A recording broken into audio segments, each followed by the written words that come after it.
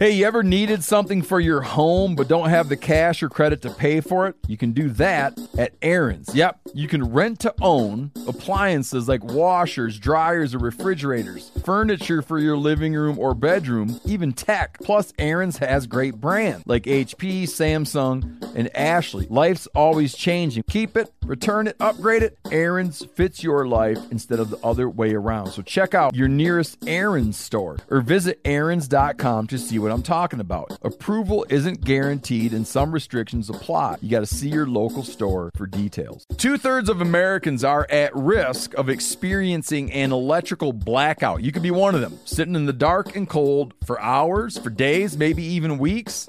Are you ready to protect your family? You could be with the Patriot Power Solar Generator 2000X. These things are sweet because this generator has double the capacity and is expandable. Go to 4patriots.com/meateater to get your solar generator now. You'll even get a solar panel included free. Go to 4patriots.com/meateater. Hey, if you're looking for a thermal device that does pretty much everything on the planet, check out Pard Optics FT34 Thermal Front Clip-On. It is a game changer in thermal. It's a versatile 3-in-1 device with a quick detach mount for easy scope attachment, eliminating the need for re-zeroing, every time you put it on. It offers features like one-shot zero, PIP mode, blind pixel correction, auto hot target tracking, Wi-Fi connectivity, and, this gets my kid very excited, video recording to a 128 gigabyte micro SD card. You can even use it as a compact handheld spotter for scouting. This unit does it all. Check out the FT34 as well as many other great optics at www.pard, that's PARD.com.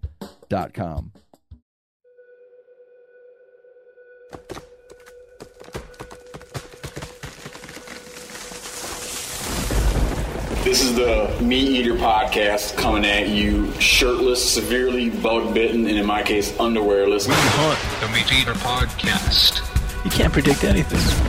The Meat Eater podcast is brought to you by First Light. Whether you're checking trail cams, hanging deer stands, or scouting for elk, First Light has performance apparel to support every hunter in every environment. Check it out at firstlight.com. FIRSTLITE.com. Corinne, you know how a lot of times we come up with what the show is going to be called, but then we forget and it gets called something different? That doesn't really happen. I feel like it does. I feel like a lot of times I'll be like, hey, let's call the show this, and it winds up not being called that. Arguable. But okay. I'll give it to you. Hind Titty should be this episode. No one's going to know why for now, but later they'll know. Okay. Tommy knows what I'm talking about. I know exactly what you're talking about. Tommy knows exactly what I'm talking about.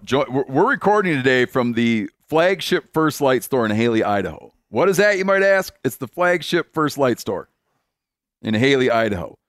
If you want to find the best hunting gear on the planet, you come into this store and get it.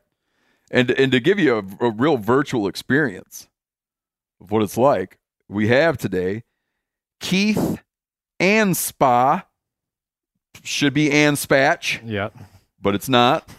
We all agree. It's Anspa and Dom Cooper. And between you guys, can you quickly calculate, someone walks in the door, what's the likelihood they'll encounter one or both of you? I would say 70%. I live in here, so probably even more than that.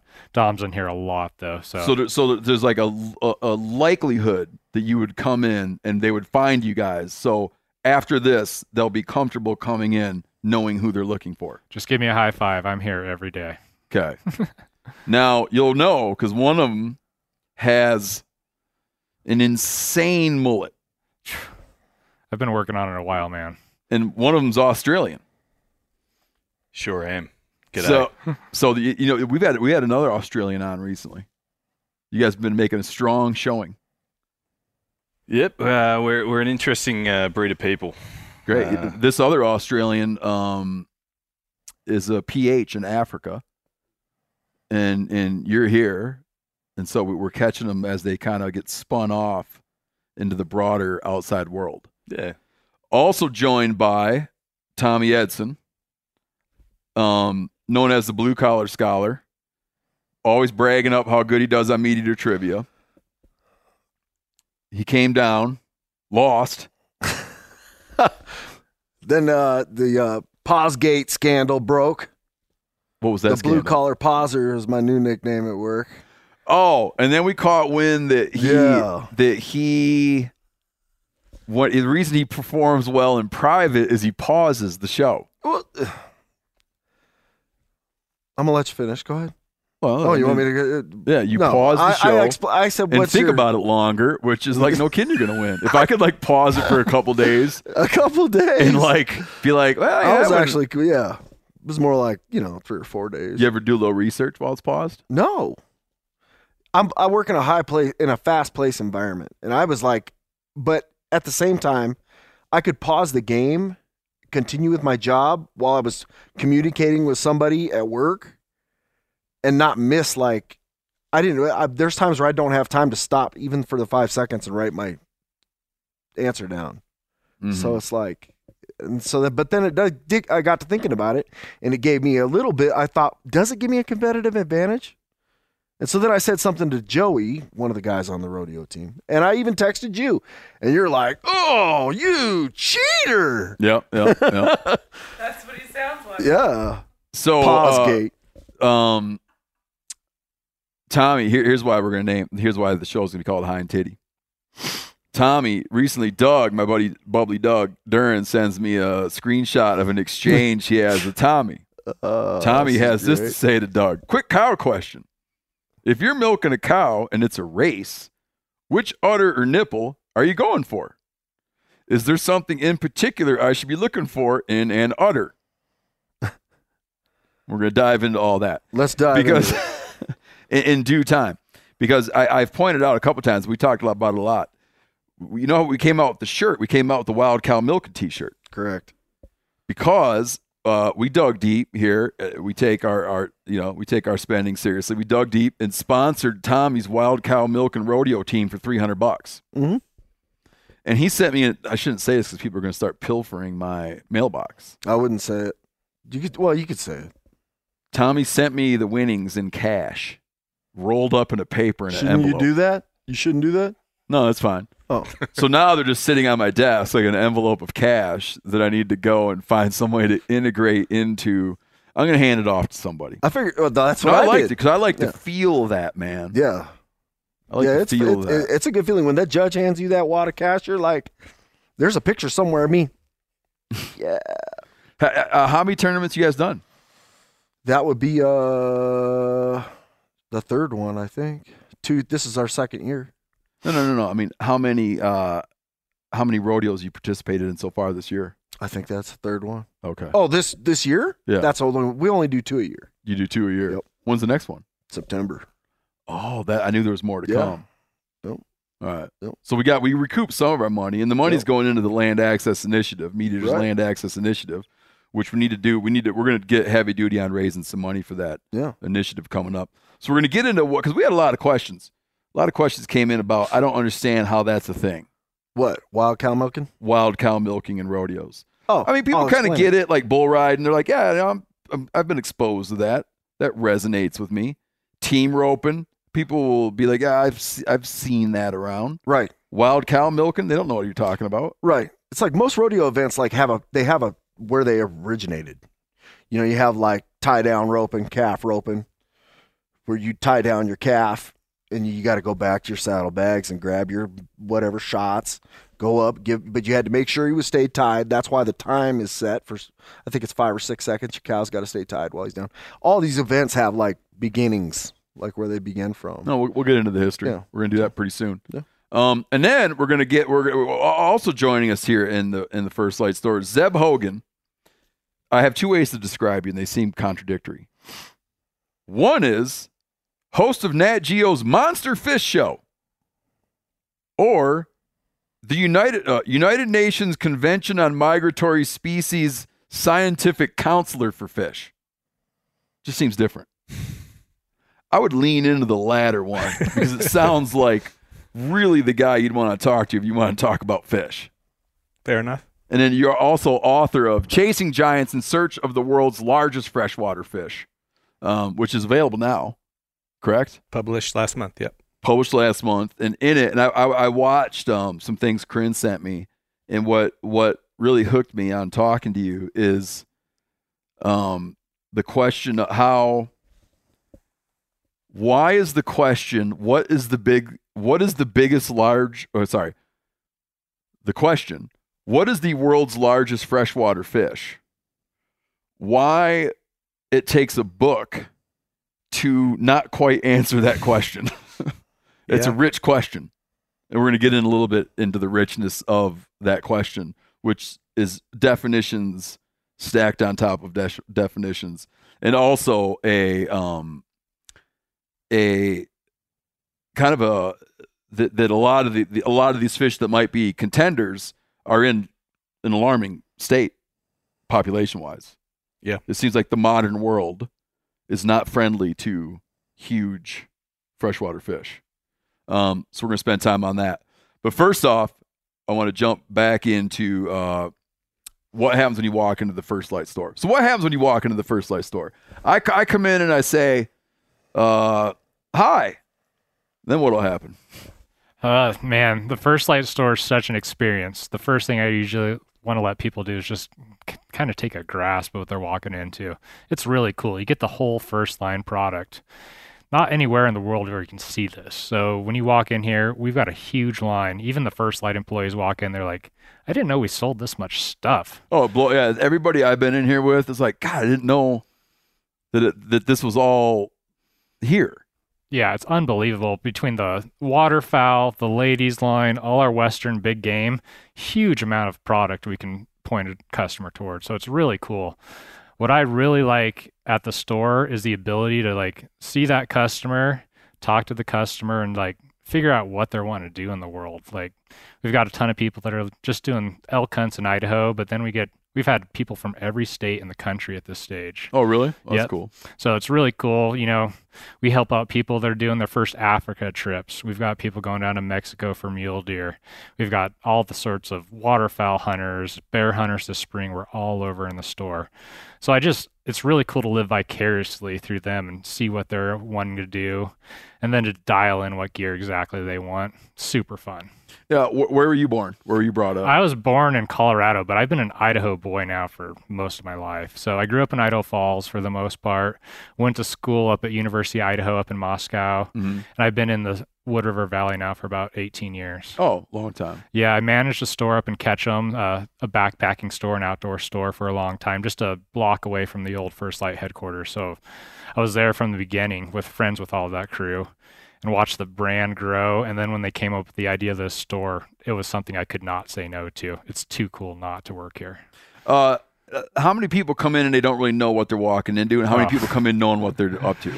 You know, I'd say a majority of the people come to check out the store. This is a destination store. People do trips around the store. Yeah. So, but then we definitely have people that walk in here and they do like 2 or 3 steps and they go, it's a lot of camo in here, and you can see them just do a reverse and walk out. It's just not the right store for them. Yeah, it wasn't what they were looking for. Yeah. So, but the majority of people are so stoked to come check out the store. Yeah. And Dom, walk me through how did you come to? What's the Australia to Haley path, to typical Australia to Haley path? Yeah, Steve, I was always an outdoors bloke, but I came over to America when I was 14, and kid reading a lot of Rourke and Hemingway. I thought, I grew up fishing, and hunting was the next step, as it often so is. Uh-huh. And I came over when I was 14, and I went on a pheasant hunt and a coyote hunt, and it was probably the most miserable experience ever. Like you came over as a visitor. I came over as a visitor at the time. Yes, I had an old Model 21 16 gauge that someone lent me, and I went on this pheasant hunt, and there was no dog or anything, and it was on BLM land in southern Idaho, and I think we got one bird up all day, and I didn't have the gear at all, and I actually had frost nip on my hands, and the one bird that flew up, I didn't even pull the trigger on because I couldn't work the safety on that little Model 21. Yeah. And at the end of the day, I was like, man, that's a miserable experience. But, going back to guys like Teddy Roosevelt talking about this strenuous life, I was like, man, this really sucked, but I had a lot of fun. What is it in me that really enjoyed this? And ever since then, I was just absolutely obsessed with Western hunting. So every chance I got, every holiday, I'd come over to Idaho and hunt. I nearly got kicked out of college twice because I was trying to do that. What, were you hunting in Australia too? A little bit. So I'm from Queensland, and as a lot of Queenslanders and Australians listening to this know that Queensland does not define any game species of our game. So we have quite a robust population of red deer and fallow deer and chital deer and pigs, but they're not defined as game by the state. They're defined as pests. So it's a lot of control rather so than managing them as an actual asset to the people. So I did a bunch of that over there, a lot of bow hunting, but it just never did it to me in the way that Idaho manages game and the relationship with public lands here. So I knew it as soon as I finished my education there and finished my time, I wanted to move over to the west. Were you involved in some kind of ranching type, rodeo type activities over there? Yeah, so I always had a bit of a quest for adventure. So my mate and I basically worked out like what weeks we needed to be at college and which we didn't, so that we could just scrape by and pass because we wanted to cowboy and hunt. Uh-huh. And that was basically our life over there. And Mum and Dad weren't too fond of it at the time, but they understand it now. And I was very lucky. My old man and my sister actually came out last year, and we came on a hunt with me for the first time. And we were lucky enough to harvest an elk together and work our butts off for it and pack it out. And that's it's great. a very, very, very special experience. Either you guys married? No, this guy is. We've been married for a long time. You're not married? You've been married a long time? 15, 16 His wife's actually his wife's a hairdresser, and one of the most highly acclaimed hairdressers in the valley. I'd have never guessed. So you got like a revolt going against your wife. She talks a big game how she doesn't like it, but she gets a glass of wine in here and starts she wants her to hair. run. She wants to run her fingers through the back of your hair. It's got the Kavorka, man. You can't fight that. All right, so there you have it. So if you wind up anywhere in the vicinity, come down to our flagship First Light store. Only place on the planet right now where you can walk in and touch stuff. Yeah, it's a pretty neat experience. Yeah, a couple of weird looking dudes. Get some great product in your hands. Yeah, but now they know. Like it's like a couple of alarming looking fellas, but deep down a couple hearts of gold. I wouldn't go that far. We like to hunt, man. That's the most important part. Like if you can speak to the equipment, that's great, man. Yep, absolutely. All right, well, thank you, man. Thanks for letting us be down here too, because we had to lock the doors. Oh, absolutely. No, this is a really cool experience. So it's awesome having you guys here. I'll point out that there was a person out there that wanted to come in who had very set. She knew exactly what she wanted. Absolutely. That was an educated customer coming in. We get a lot of those. Okay. Definitely a lot of people. They know exactly what they want to put their hands on. They just want to try it on, see what they need. A lot of times we can close that sale right here. Yeah, she wasn't here to run her fingers through your hair. Mm-hmm. She was here to make a purchase. Well, you never know, man. No. All right, Tommy. Thanks for coming down. Yeah. Now, help enlighten people about the rodeo event called what? Tell me what it's called. Just I want to make sure I got it right. Technically, our event is called shoot cow milking. Oh, shoot cows. Basically, you want me to just start like the rules? I want to know the history. I want soup to nuts. As I understand it, the history is like basically you're loading cows like with manpower instead of with horsepower. And, basically the way that's kind of the crux or the beginning of where that rodeo event started. As I understand it, how it works is your basic rodeo arena, your basic oval. One side is almost always grandstands. The other side is your bucking chutes and where all your rough stock is. Yep. Your bulls, horses, bucking horses, whatever. You have, in most standard rodeo arenas, you have 6 bucking chutes, 3 and 3 with a gap in the middle. May or may not be a gap in the middle. Wild cow milking, what they do is it's a 3-man team. You have 3 positions on that team. You have a milker, a mugger, and an anchor. Anchor is kind of self-explanatory. Usually it's your biggest guy on the team. And he's a guy that usually is in charge of not letting go of that rope and in case there's catastrophe, like 2 guys go down or 1 guy goes down.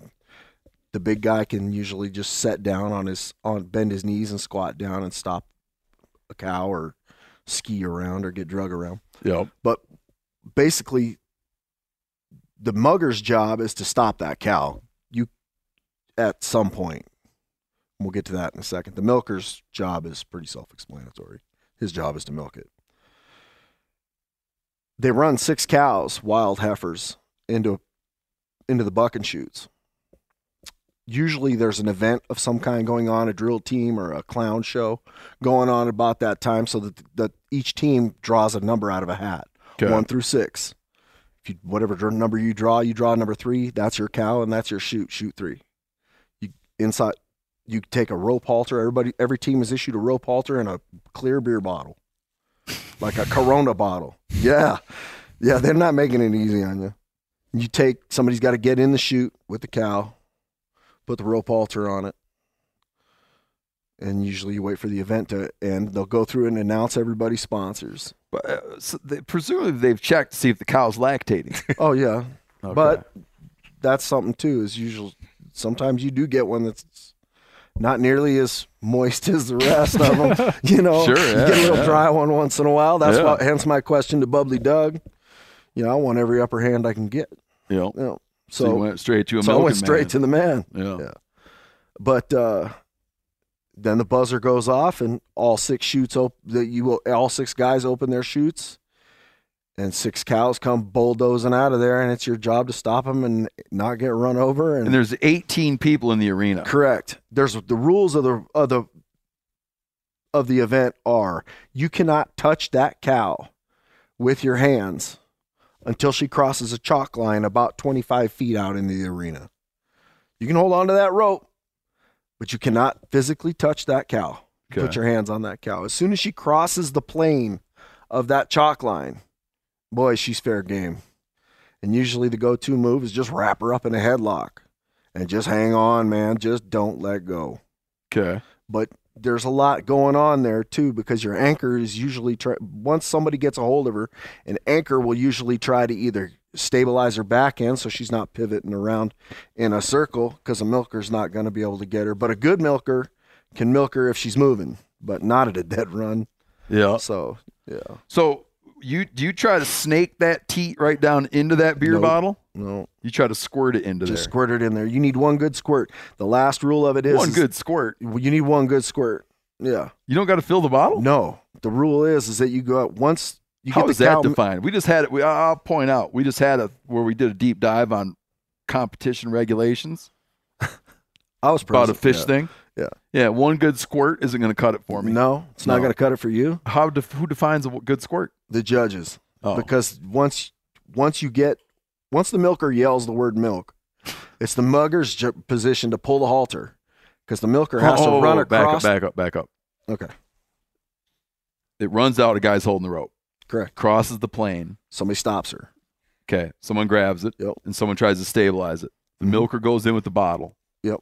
Okay. You get some milk. The rules are that you need one drop to come out of that bottle in 5 seconds of it being upside down. But you got to have the halter with you. That's what I was looking for. And sprint all the way across the arena to in front of the grandstands where there's a judge standing there with a flag and a rope. When you step That's into that all ring, you got to get. when you step into that ring, she'll throw a flag and say time. You got to turn that bottle upside down, and you got 5 seconds from that moment for one drop to run Produce a drip. out. One drop. How here's the thing I've struggled with. How if you put mutton busting, okay, picture a dial, Yeah. and mutton busting is here, Okay. and bull riding is here. Okay. Where does this fit? About dead center. About dead center. Due north. Yeah. Okay. Yeah. It's like it's just like a thing where like dudes that like me, I'm getting on and into my mid 40s. Okay. And my only good excuse is that, man, I just miss some good old grr conflict. Got it. You can't get away with ragdolling dudes in public anymore. You gotta get into a rodeo No, arena and get times some are changing aggression for out. that, man. Yeah, You know? yeah. You just you can't got a be- boss at work. Back, that's- when I was a boy, you just went up and just beat somebody up. me too. You felt and it's like it. guys, Now everybody's all touchy. you got a boss at work that's real. He likes to give you his business. You know what I mean? And the guy at the gas station, you know I'm right, Zeb. The guy at the gas station that gave you a ration of it last week, and you let it go. But you can let all that gur out in the rodeo arena. What are you laughing at, Crane? It's true. I hear It's you, so man. true, man. So that's all you're looking for. And a buckle. I want first place, of course. I'm a competitive dude. I want to win. Yeah. Oh, And you want there to be cold hard cash at the end of it. right. Yeah. And a sweet T-shirt. And a sweet T-shirt. How did you first become aware of it? A good friend of mine from high school, and they run and we compete against them in that rodeo twice a season, and they run in other ones. And we've been buddies since high school. I've seen him do it at the rodeo, and I ran into him out to dinner one night at a little kind of local pub, water and hole place, and I'm like, "You ever get down a man? I'll jump in there. You need a man on the team." I was like, "If you get down two, I might know somebody else that's interested." He's like, "You ought to just start your own team. You only need one more." Like, you know what, Josh? Good point. Yeah. And now, I'm gonna beat him for a buckle. I beat him this week, this last one. You did. Oh yeah. You know that joke where you say that you're milking a cow? My dad did this to me. And you say, "Hey, did you know there's always a star on the end of a cow's teat?" And you go to look, and then you whoosh, right in the face. No, I never got that. That's a good joke. Keep in mind. That is a good joke. My old man, he had a buddy. So he had a buddy that ran a dairy place. And my old man would go down there, and the way I remember, man, he'd always be coming back with that milk, the non-pasteurized milk. Sure. And like in my head, I'm sure it wasn't true, but in my head, I remember that there was grass Oh, floating it's sawdust, in there. and there's like moss in there. And There's all kinds of stuff we in there. hated it, man, and we would call it cow's milk. And he'd be like, "The hell you think all the other milk is?" We're like, "No, not cow's milk." Yeah. And it'd be all layered out in the fridge. Yeah. Like I said, I remember it with like chunks of grass in there. And we did not like that milk. But I had some of it recently at my buddy's dairy place where it's super chilled. It goes into that it's like 33 to 32.1 degrees or whatever. Man, it is good, dude. Yeah. But when I was a little kid, I was deathly afraid of that milk. Yeah. You ever take a big swig after that competition? No, it's usually reserved for in front of the judges, but I'd be game. Yep. Yeah. You know when someone asks a question and they're sort of like acting like they're asking a hypothetical question, but you realize they're actually asking a question? Yeah. It'd be like one of those questions. It's like, well, let's just say, okay, this guy writes in this big long letter about recovering correct me if I get some of this wrong. It's a long letter. Basically, a doe gets killed and they wind up with a fawn. Uh-huh. And say also that his wife is producing someone in the family is producing way more milk than their kid can drink. Like I remember when my wife, she'd have so much, she'd be feeding the baby and filling the freezer with frozen bags of milk. Yeah. So he's like, let's just say, would that be good milk for that baby fawn? Right? Am I getting this more or less correct? Indeed. You lost me. His wife's milk? Huh? Oh, okay. Now you got me back. Yeah. I don't know what to write to him. Colostrum. We haven't replied. Scroll down. Oh. Because we have an answer. Or not a real answer. Oh, Heffelfinger weighed in on it. Oh, he's the man for the question. Well, this just came up, and I'm going to bring it up again. Heffelfinger brought up a great point, and I feel like raising it twice, because how throughout your entire life you have been told if you touch a fawn, its mother will abandon it. Like, how many times have you heard that growing up? Including birds, too? You were always told to never touch birds, either. Heffelfinger brings up a great point where he's like, Heffelfinger's like, all the collaring research that is done on fawns, right? They net them, tranquilize them, whatever, handle them, draw blood, weigh them. if what you've been told your whole life was true, all of that would be in vain. Because those fawns would all be dead. But they're not. That's a good point. When you go to a bear den and they work up bears in a bear den, Sure. what are they doing? Handling all of them, everything. They got them inside their coat. Yeah. I've seen where they got them in their coat to warm them up. But then on the same hand, you're told your whole life, the minute you touch it, it will be abandoned. Heffelfinger's first point. The doe wasn't dead. Heffelfinger's first point. The fawn is not abandoned. 100% sure of that. Does spend almost zero time within sight of the fawn, only to nurse, and then they leave them for many more hours.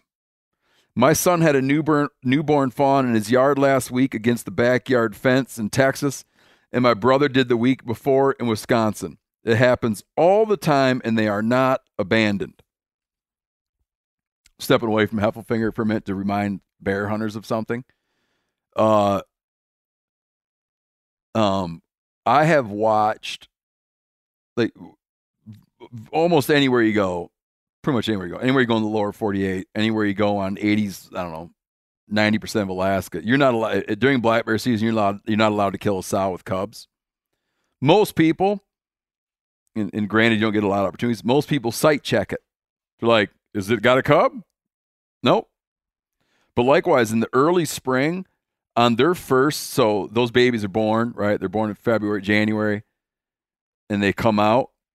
And that early spring, when they come out, she probably has that thing hidden. I have watched sows have on an avalanche slide. I've watched sows put their cubs in the brush and go out and feed in that avalanche slide for 30 minutes and go back in and check on that cub and go back out into the avalanche slide. And you would, if you were just watching her, you would be like, oh, she doesn't have a cub.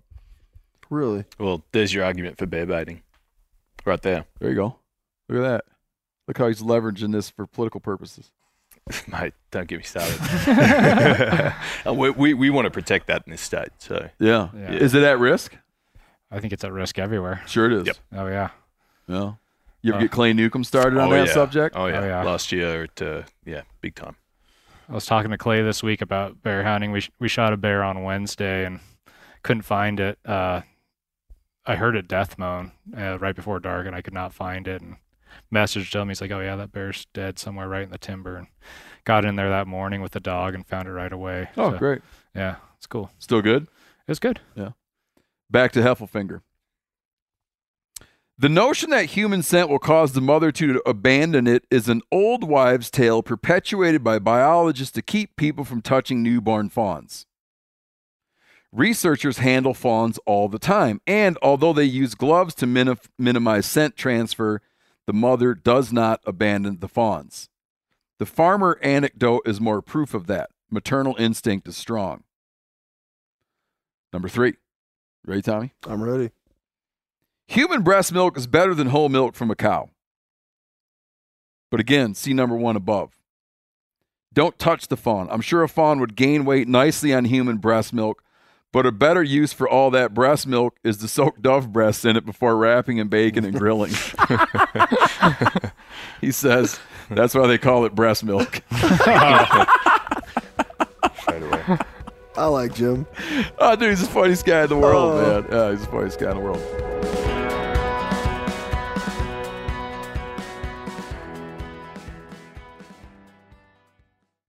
If you've learned anything after years of fine print contracts and getting ripped off by overpriced wireless providers, it's this. There's always a catch. So when I heard that Mint Mobile wireless plans are $15 a month when you purchase a 3-month plan, I thought, no way, can't be true.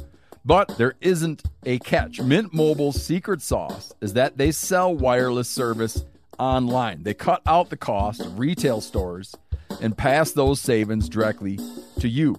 All plans come with unlimited talk and text, plus high-speed data delivered on the nation's largest 5G network. You can ditch overpriced wireless with Mint Mobile's limited time deal and get premium wireless service for just $15 a month. To get this new customer offer and your new 3-month unlimited wireless plan for just $15 a month, Go to mintmobile.com/meateater. That's mintmobile.com/meateater. Cut your wireless bill to $15 a month at mintmobile.com/meateater. Additional taxes, fees, and restrictions apply. See Mint Mobile for details. Hey, I'm kind of an afternoon hydrator. Like, I wake up in the morning and drink a bunch of coffee. Then later in the day, I'm like, man, I got to hydrate. And then I'll see some liquid IV, and then I'll drink a whole bunch because I like it a lot. It helps me stay hydrated because it motivates me to do it. Now, it doesn't matter if you like hydrate to live or live to hydrate. Liquid IV quenches your thirst faster than water alone. It's got 3 times the electrolytes of the leading sports drinks. And no artificial sweeteners, plus 0 sugar in the sugar-free version. However you hydrate, grab your Liquid IV Hydration Multiplier sugar-free in bulk nationwide at Costco, or get 20% off your first order when you go to liquidiv.com and use our code MeatEater at checkout. That's 20% off your first order when you shop Superior Hydration today using promo code MeatEater at liquidiv.com. I spend a lot of time outside, and I spend a lot of time hydrating with Liquid IV because, like I said, I love it, and it makes me drink like I know I should. It makes me feel great. Check it out, liquidiv.com. Meal prepping and thinking about what's for dinner all the time can be a real stressor. Well, using ButcherBox helps relieve that stress. With ButcherBox, you're always prepared with good quality meat in the freezer. It's the ultimate convenience with custom curated boxes shipped right to your door with free shipping, which means fewer trips to the grocery store. It's hard to find the same value at the store because what store can you go to where you're going to get free protein for a whole year alongside your order? Plus, they have a variety of high-quality cuts at an amazing value with exclusive member deals, and they make it even easier on you with recipe inspiration, guides, tips, and hacks. With ButcherBox, you don't have to worry about what's for dinner. ButcherBox is offering our listeners their choice of weeknight meal essentials. 3 pounds of chicken thighs, 2 pounds of ground beef, or 1 pound of premium steak tips for free in every order for a whole year. Plus, you get $20 off your first order. Sign up today at butcherbox.com/meateater and use code MeatEater to choose your free offer and get $20 off. So, anything more you'd like to add about your competition? Because I got another question I want to pursue with you. Huh? We're coming for Buckles in September. Are you? Oh yeah, me and the rest of the team, Joe Weed, Steve Mabry, we're coming. And what's the buckle say on it? Usually, I think they say "Shoot Cow Milker" or "Champion." Yeah, but you rest your arm on that buckle. Oh yeah. And then here's my other question for you while I got you here. Can you give me a layman like a Joe Blow, Washington perspective on what's going on with your guys' game commission in Washington? Funny you ask. Because can I give you further endorsement? Please. Tommy is the kind of hunter and fisherman who, instead of just sitting around complaining, follows and is involved in his state's wildlife management. Yeah, you keep yourself educated. I as best I can. You said it best when you said layman's, because there's a lot. I'm very trusting, and that's probably a problem given the current state of our commission. Our commission has been a lot of guys that use the word compromised, and a lot of guys use the words infiltrated. But there's definitely some red flags going up about what's going on in our commission. You guys have a governor-appointed game commission of how many folk? 9 folks. Okay, I have 9 folk. That way there can never be a split, Typically it's X amount, or it's so many from the eastern side of the state and so many from the western side of the state. I think that is that way because the western side of the state tends to stand in a different place than the eastern side of the state as far as politics. Yeah. And it makes it in the past it's made Here's a good way to balance. remember it. If you looked at it on a map and you imagine it split apart and the parts fell, the side that would fall to the right Correct. leans to the right. That's right. Yeah. That's a great way. I'm never going to forget that. That is a good way to. That is The a good way side to that remember. falls to the left.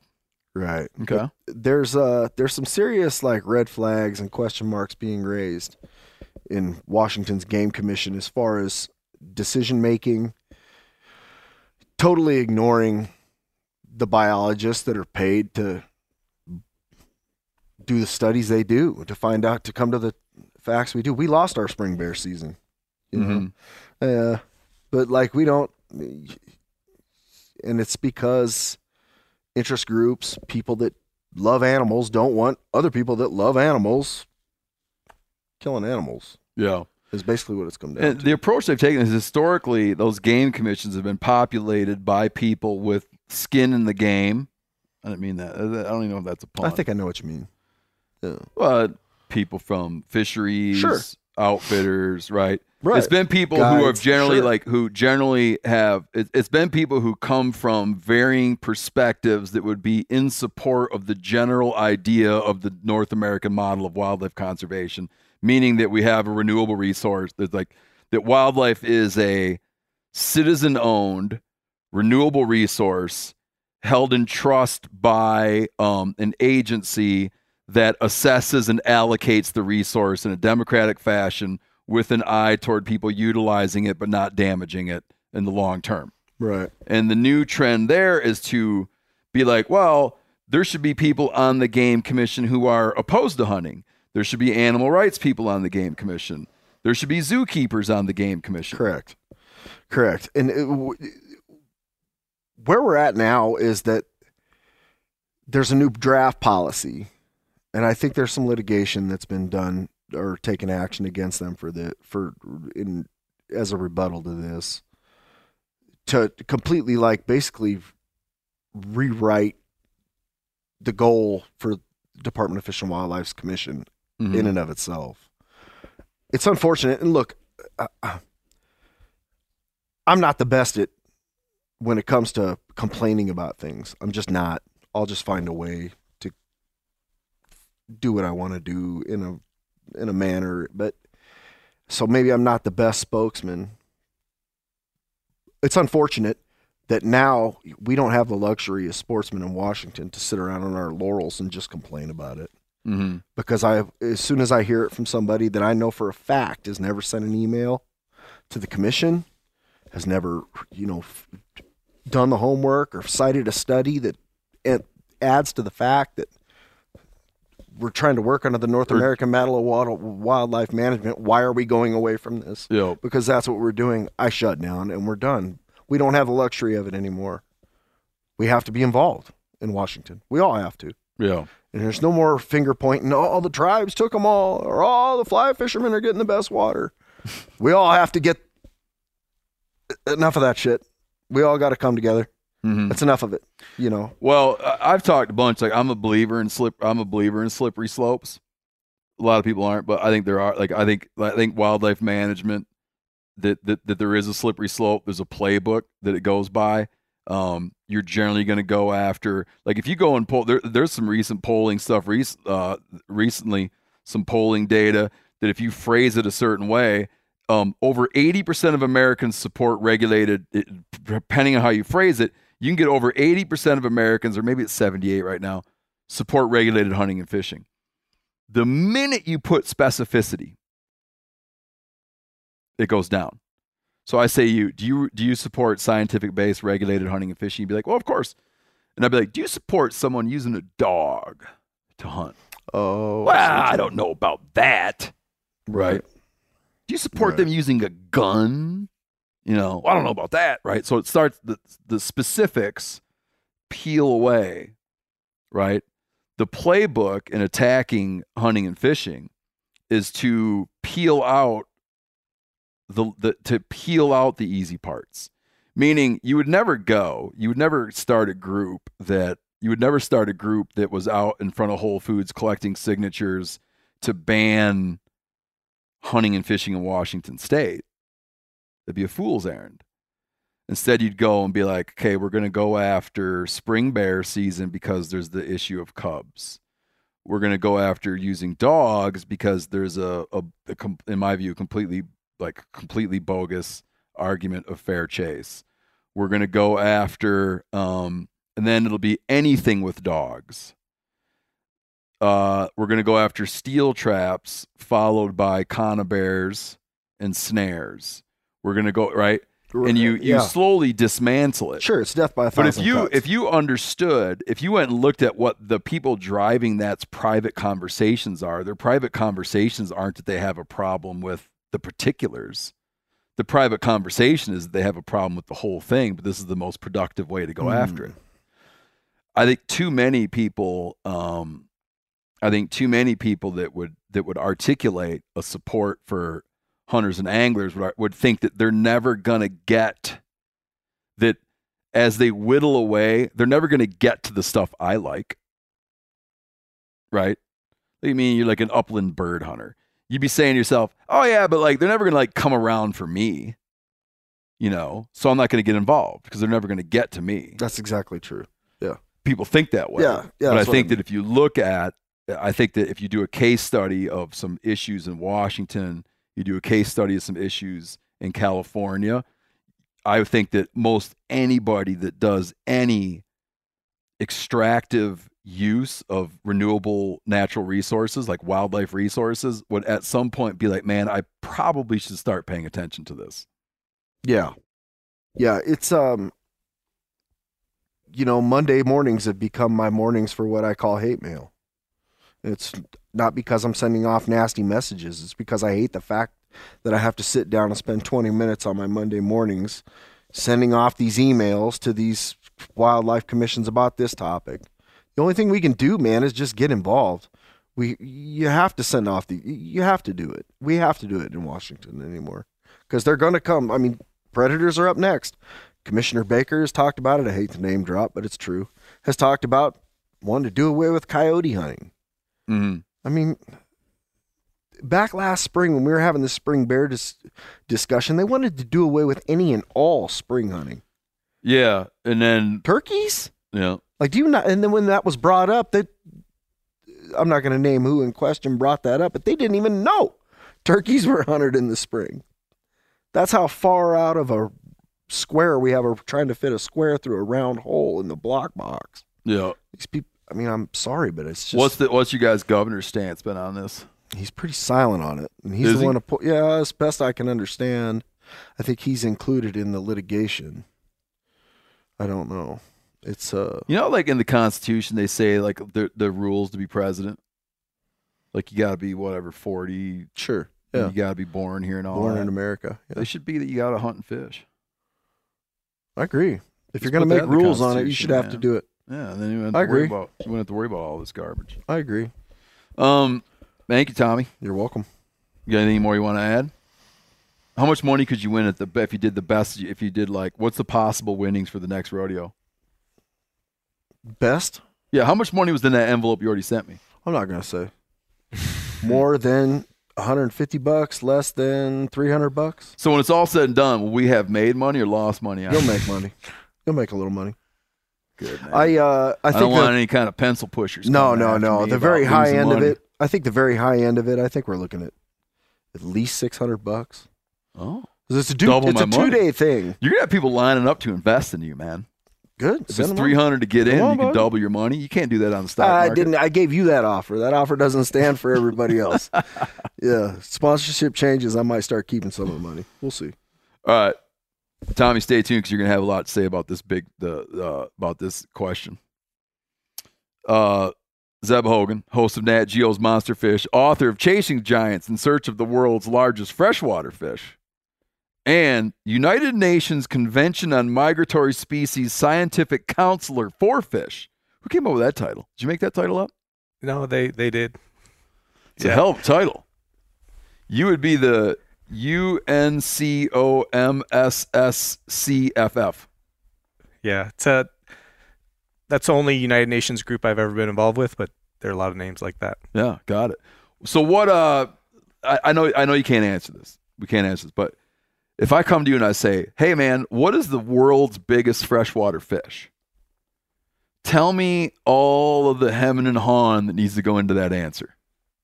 Yeah, so that's how this all started. Yeah. I was working in Thailand 2005, did my PhD there. On what? On migratory fish, catfish of the Mekong River. Yeah, looking at the impact of dams on migratory fish. Most fish are migratory in the Mekong, so they're migrating like salmon. And so they're moving for what purpose? For spawning. Yeah. Okay. And also, so the Mekong, there's a huge flood pulse. So water comes up, increases tenfold in the rainy season from the dry season. Oh. And the fish, they spawn. Sturgeon will do the same thing, but they'll spawn during the floods, and all those fish get dispersed downstream. They spawn up high. Yeah, they spawn not necessarily in the headwaters, but like in the upstream spawning areas. Got it. And then the fish all go in the floodplain. Tributaries or in the Mekong River? In the Mekong. Or there's like 1,000 species of fish in the Mekong, so they... Are there really? Yeah, so they do everything, but like a couple hundred... That river's got 1,000 species of fish. Yeah. So more species in the Mekong than there are in the United States. What? Yeah. It's the second most diverse.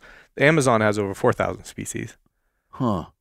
That's unbelievable, man. Tropical, big tropical rivers. Yeah. Have a lot of different kinds of fish and a lot of big fish. Okay.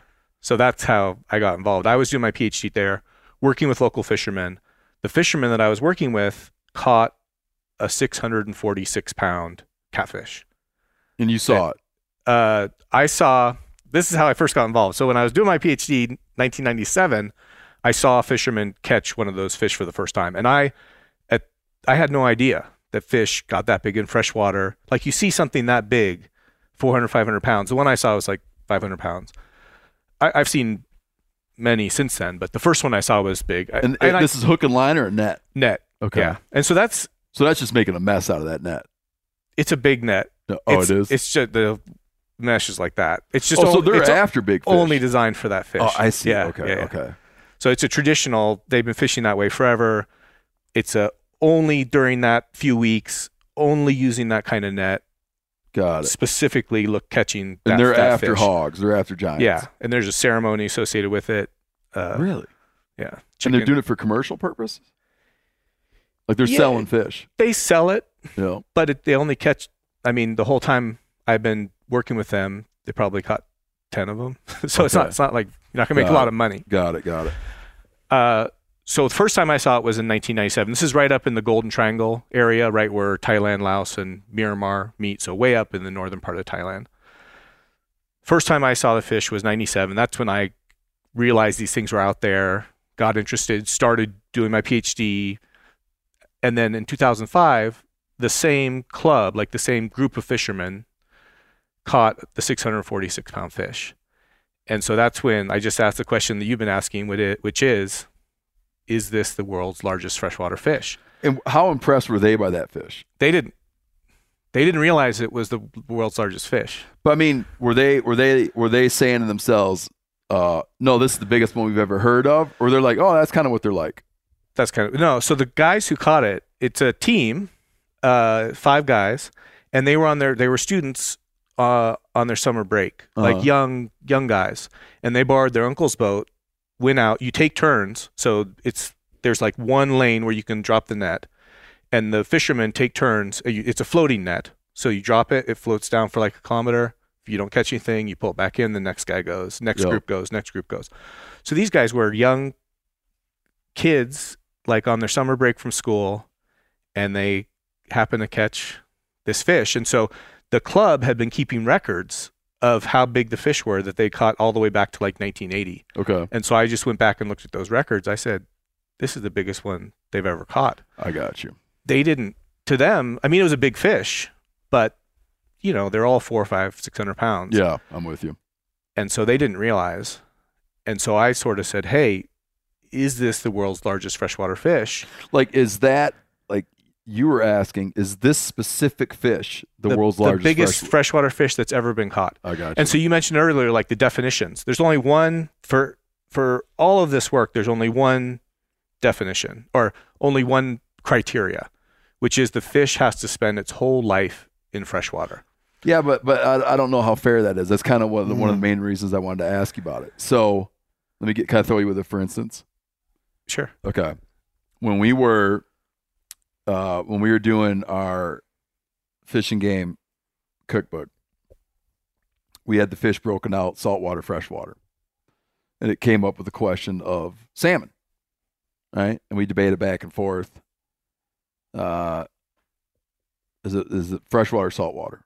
My brother Danny studies salmon with the U.S. Fish and Wildlife Service. I said, hey, man, when you think about a salmon, is it freshwater or saltwater? And he said, it spends the bulk of its life in saltwater, but it's born and it dies in freshwater. So if I had to put it somewhere, I would put it like those key moment. But so why? he goes, But why? I would put the salmon in the freshwater section, which is what we did, by God. But why do you have to choose? Why do you have to pick? Because the cookbook's only, we didn't want to make a category that had like bull sharks, salmon, and striped bass, or I don't know, whatever the hell, American eels. Yeah. So this, like, the criteria is just. It's just for I'm a research professor at the University of Nevada, Reno. So you guys like to obfuscate. No, but it's not. Split hairs more than anybody in the world. It's not splitting hairs. It's a simple criteria. That particular fish has had to spent its whole life in freshwater. That's the only criteria. Okay, but how do you know one of them? I want to move on from this, but how do you know that one of them big ass cats didn't one day go down and get into brackish water? Yeah. Well, that's what we study. Okay, and what happened? They don't. Oh, all right, there you go. Corinne, I think the interview's over early. They just don't. They don't like brackish water. Some fish do, but the point, or the sort of the work that I do, and the point of asking the question was that if you just ask, okay, what's the biggest freshwater fish, then you have white sturgeon, beluga sturgeon in Europe that can get like 3,000 pounds. So what's the Great Lakes sturgeon? Lake sturgeon. That they just not contenders. They don't get big enough, but they only freshwater. Yeah. Okay, so they would count for you. So Kootenai River in northern Idaho has a population of white sturgeon that does not go down to the ocean. So does the Snake River. Yeah, because of the dams. Yeah. Oh yeah, that's another. So there are some sturgeon that choose not to go to. It's just their ecology. Okay. Yeah. And so one of those could be a contender, or do you have to not, because the species will go to saltwater? No, just the fish. Yeah. You're interested in the individual fish. But as a way to learn about all these fish, like the reason why this is an interesting question, like I didn't know what I was asking when I said, "Hey, is this the world's largest freshwater fish?" What makes it interesting is we don't know. Yeah. And we don't know anything about these fish. So there are probably 40 species of fish that get over 6 feet long or weigh more than 200 pounds in freshwater in the world. And there are over 15,000 freshwater fish. So you're talking like just a small number of fish that get that big.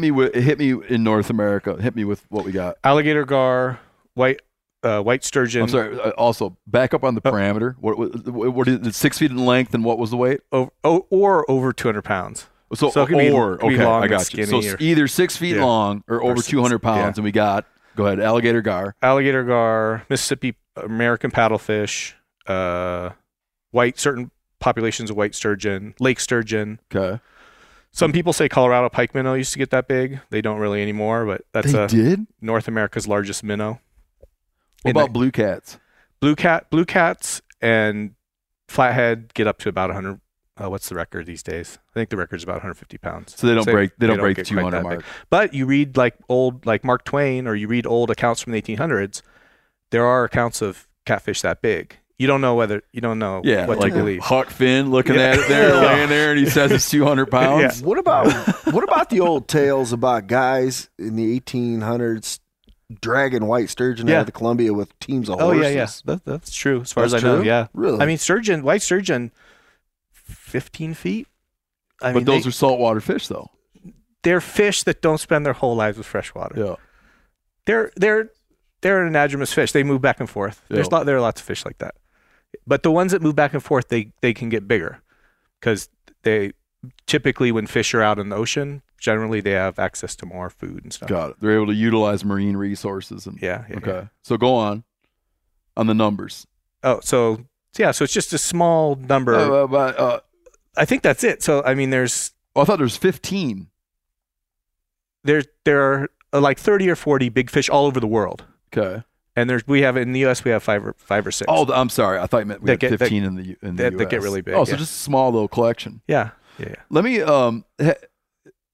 I just there's the thing I can't move on from because I just want to understand it. You know when you hear a crazy story, and you probably know this better. Didn't some bull shark go way the hell up the? How far did the bull shark go up the Mississippi? Isn't it like Illinois? I had a book when I was a kid that had them in the Great Lakes. I think they're. I don't want to say something that's not true, but the book I had when I was little said that they made it all the way up to the Great Lakes. So they'll go way up. They but will. Is there a thing like that's unusual? Yeah, no, very unusual, right? But it's a physiology question. Yeah. If you look at a shark that can go and spend like at least an individual can go and spend presumably months in fresh water. Physiologically, like. Could two of them go? Why can't two of them go up and reproduce in fresh water, or is it open that they maybe could, or like what winds up happening to them? Bull sharks, as far as I know, don't breed in fresh water, so it is physiological, but I don't know why that is. They're very adaptable. They can live in salt water. They can live in fresh water. They don't breed in fresh water, as far as I know. Well, yeah, there has to be some barrier because there's not reproducing populations of them up in the Great Lakes or whatever. Or wherever the hell, right? So there's some like reason why it doesn't work, but that's not well understood. No, but you have another. So 3 of the largest freshwater fish are freshwater stingrays, which are related to sharks. And the species that I study the most is a species in Southeast Asia, get over 600 pounds, freshwater stingray, and it breeds in freshwater, so it's able to do that. Every fish is different. Yep. And the fact that you can take, this has always puzzled me as well, is that you can take striped bass, which are, right, it's an anadromous fish, spend a lot of time in brackish water, can spawn in purely fresh water, but then you can take them one day and throw them into some reservoir, and they don't even change tune, right? Yeah. Yeah, I mean, some fish have the ability to. Yeah, it's just I don't know. It's hard to understand how that could be right. Yeah. We have I live in Nevada right now. We have Lahont cutthroat trout. They can live in brackish water. And so that's actually like they get really big in Pyramid Lake near Reno. And that's actually what's one of the things that's kept them in that lake is that like invasive species haven't been able to get in the lake because it's brackish. Got it. So they're like rainbows, browns in the river that flows into the pyramid, but they can't survive in the brackish water. Oh, so that's how they get it for themselves. Yeah. Oh, no kidding. So okay. It works to some fish's advantage. All right, so pick it back up. I can't remember where I left you. The hell's the biggest fish? Yeah. So the book, it starts with the catch of the world record fish. And so what I've been working on for the last 20 years is just trying to travel all around the world, gather as much information as possible about these big fish. Because like you said, like 70% of them are in danger with extinction. Yep. So if some of them are like all the Mekong species are basically on the brink of extinction. Really? Yeah. And so my background is working in Southeast Asia. Mekong has like 7 or 8 really big species of freshwater fish, and then Mongolia, which has the world's largest trout species. Yeah. What's that fish called? Taimen. Yeah. Yeah. Is the Arapaima? Arapaima's one, yeah. That's one of them. Yeah. So it's like a diverse assemblage of fish. Air-breathing Arapaima, in South America. Sure. South America has short-tailed stingray, which get up to like 500 pounds. So most people never heard of short-tailed river ray, but that's like I've seen those. That's one of the biggest fish I've out seen there. In South America. I've seen a bunch of the big ass freshwater stingrays. Yeah. And then big catfish, they can get up to like 400 or 500 pounds that migrate from the foothills of the Andes, and then they'll migrate all the way down to the Amazon estuary and all the way back, which is like several thousand kilometers. Yeah. Does the Surubi catfish get up to 200? Yeah. Uh-huh. Yeah, like in Argentina. Yeah. Or they're all over actually, Yeah. but yeah, they'll get that big. Cool fish. And how many does the Mekong have that get that hit the criteria? Like 7 or 8. So giant freshwater stingray. Smokes. Yeah. Wow. Giant catfish, chow praya catfish, 7-striped barb, wallago catfish. A lot of them are catfish. Big carp, the world's largest carp species, which can get up to 10 feet long. No. Yeah.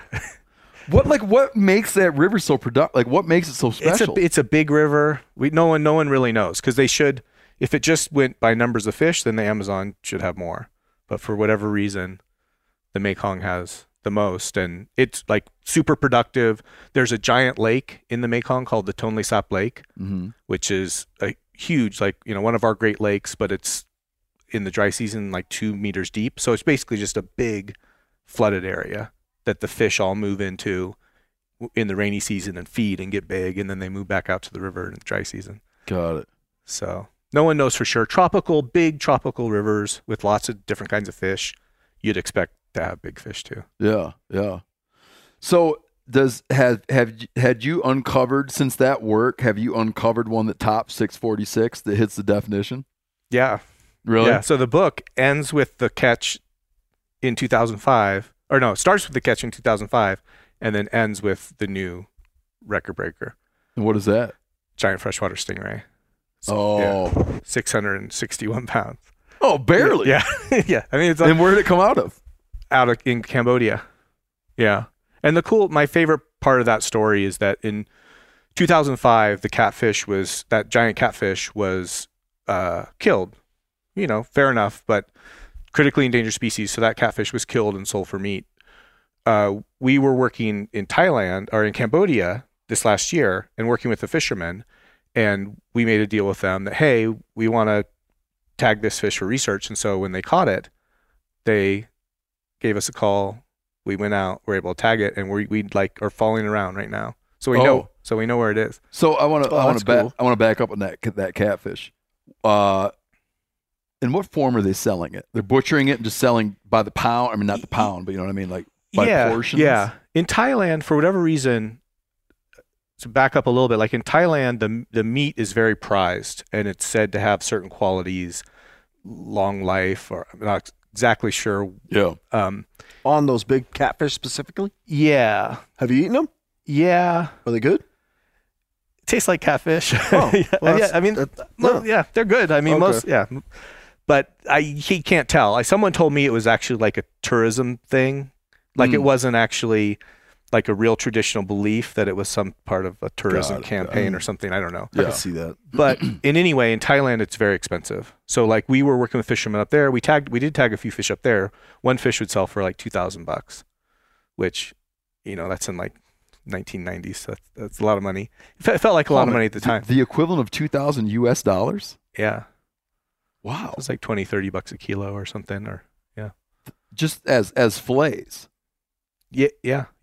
So it would be butchered and then sold a lot of times to restaurants, or they'd even send it to restaurants like in Bangkok, or like not local restaurants. And and the people buying it they care what it is. Yeah, that's why it's worth so much. I got it. It's not just like generic fish. It's like the big ass crazy catfish. Yeah, but in Cambodia, so I actually kind of shifted work to Cambodia, because in Cambodia it doesn't have any special significance, and in fact people don't like it.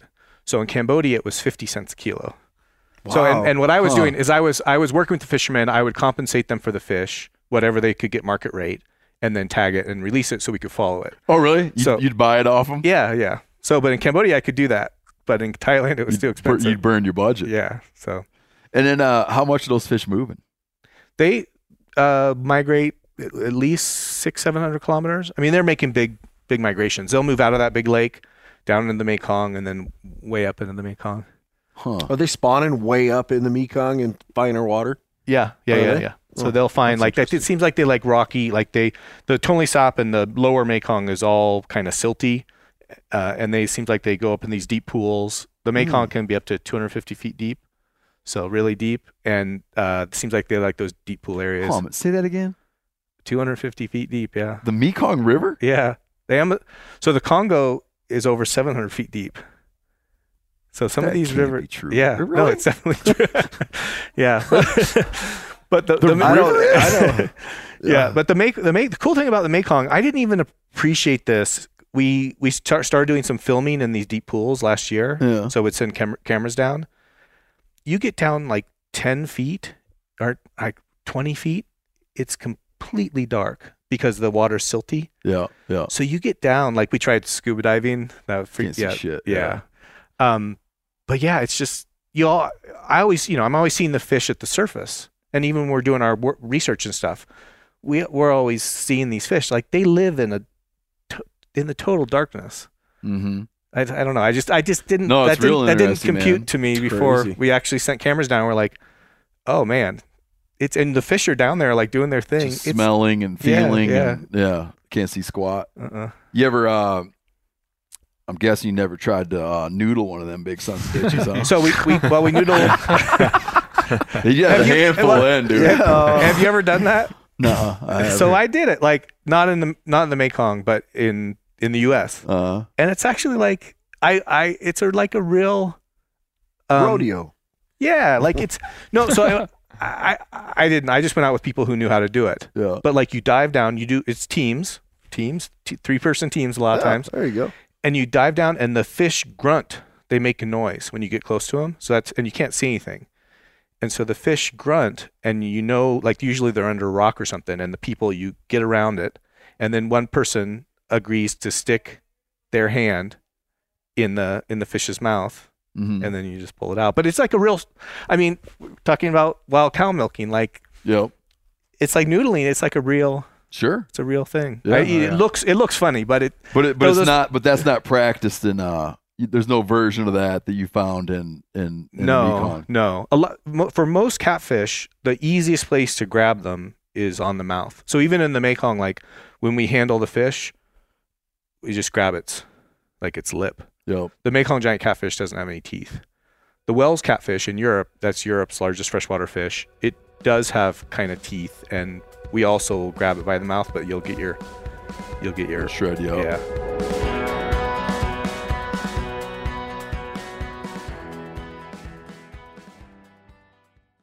Hey, everybody, I'm talking here about Montana Knife Company from our very own state of Montana.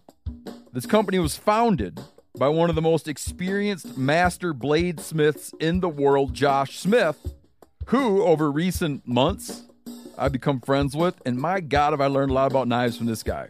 Just a phenomenal hometown company that makes world-renowned knives. Josh has been making knives for 30 years. You get one of these knives up and open it, it is sharp like something that came from outer space. And here's the deal.